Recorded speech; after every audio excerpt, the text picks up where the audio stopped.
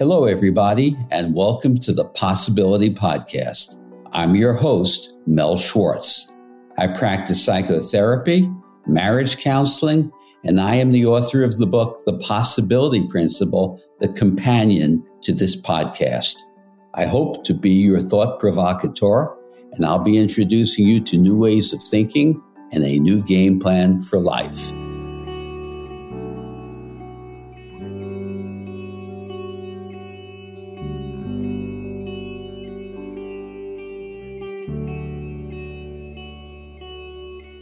Hi, and welcome to today's episode.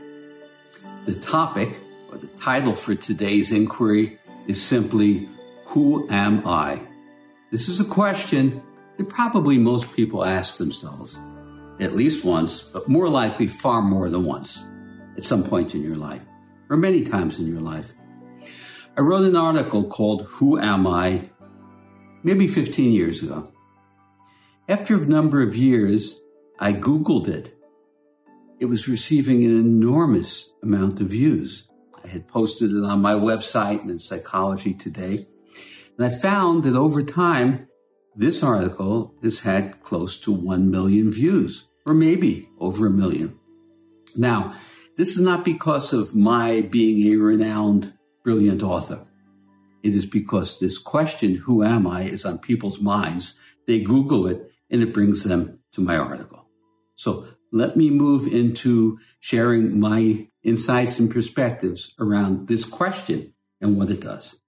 Firstly, the question, who am I, suggests that there's actually a fixed, specific, and inert answer. Who am I? I am so-and-so, such and such.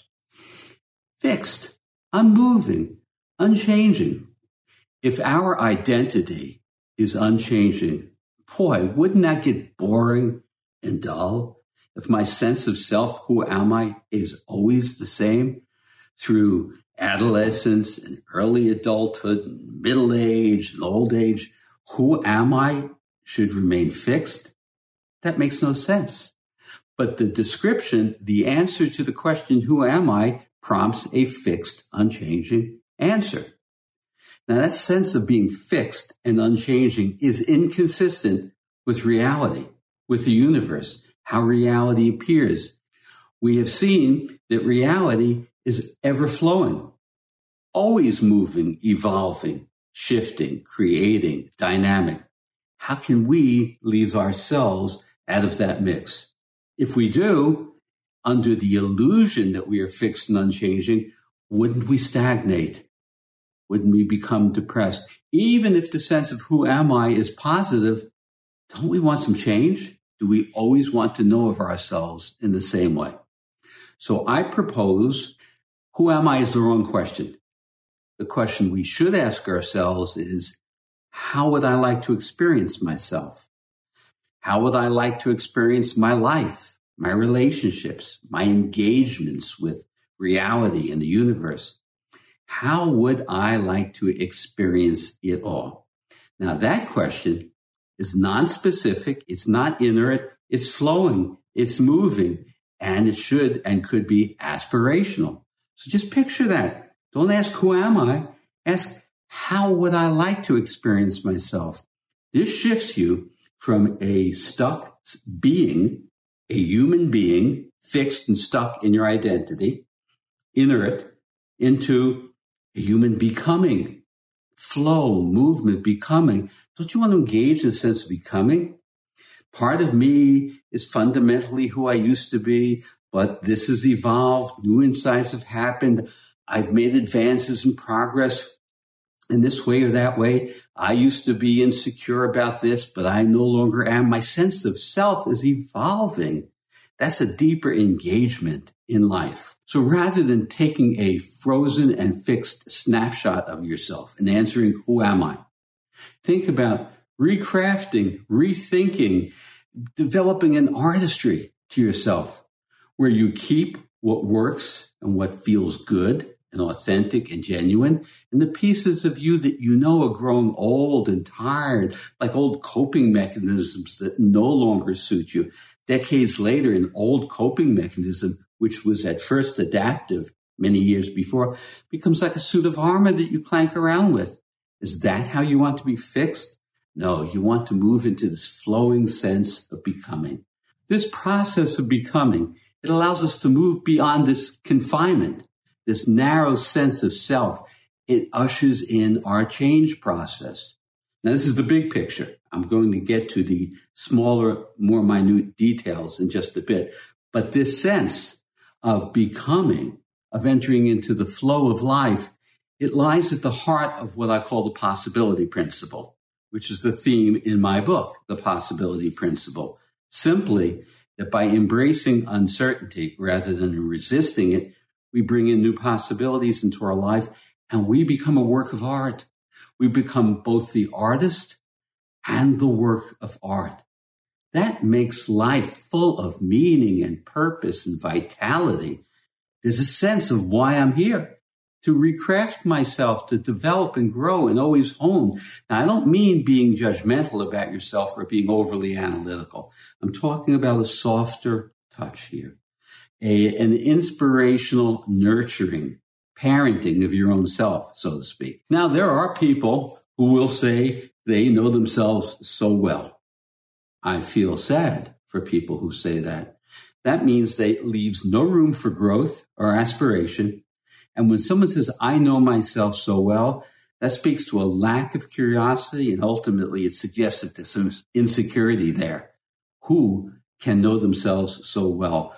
The more you seek to discover and unfold the possibilities that lie within you, the more you look toward the aspiration of the future, not a repeat of the past of knowing yourself so well. That's like reading the same book 46 times, the same book. How's that going to work out?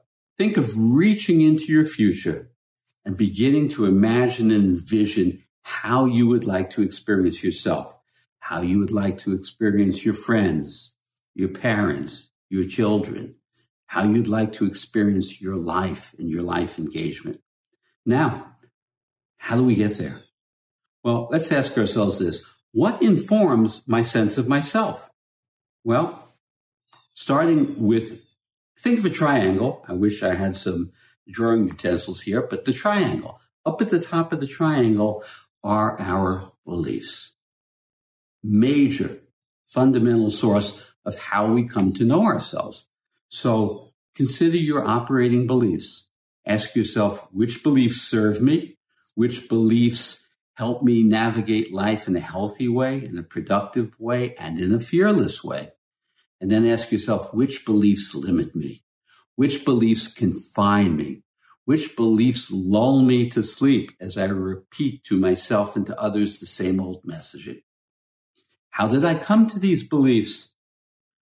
What makes me think these beliefs are true? Or what even makes me think these beliefs are serving me? A belief is just that. It's a belief. But it is fundamentally important.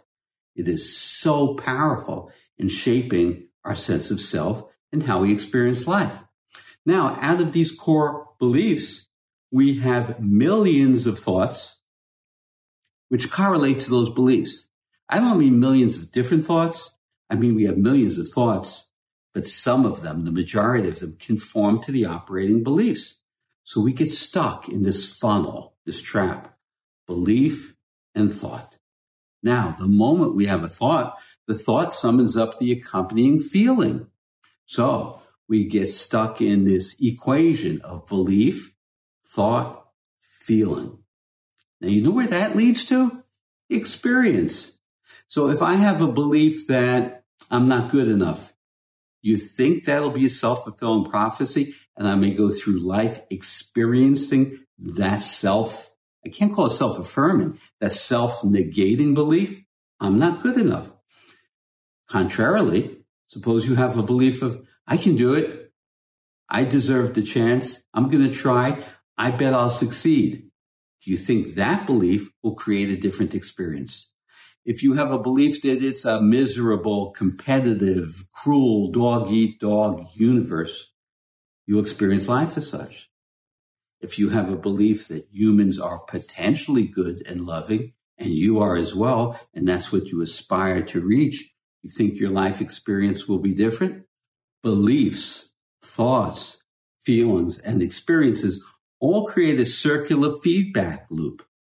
If you'd like to experience yourself differently, if you'd like to be the architect of your own life experience, so to speak, you need to envision how you'd like to experience your life and think about the aspects of yourself that you want to open up for change and growth and evolving. Then look back at your core beliefs and recurring thoughts that get in the way and say, I need to see those beliefs and thoughts and release them. You then become an agent of your own change process. Now, key fundamental that I'm repeating, embracing uncertainty enables us to join in the flow of the universe. This is not mystical language. Science confirms reality in the universe is in perpetual flow. Shouldn't we join in that flow? Shouldn't we move and aspire to become this experience of a human becoming instead of a fixed, stuck person? All of reality is perpetually flowing and participating in the reality-making process. We can do the same. We can be the author of our own reality-making process once we begin to stop asking, who am I? And think of identity as an evolving, growing, emergent kind of quality. Then you are that quality as well. You'll experience life on an entirely different level. Well, thanks for listening in. Thanks for watching. I hope you enjoyed today's episode. There will always be more to come on this theme and similar ones. And as always, until next time, be well and be becoming. Bye for now.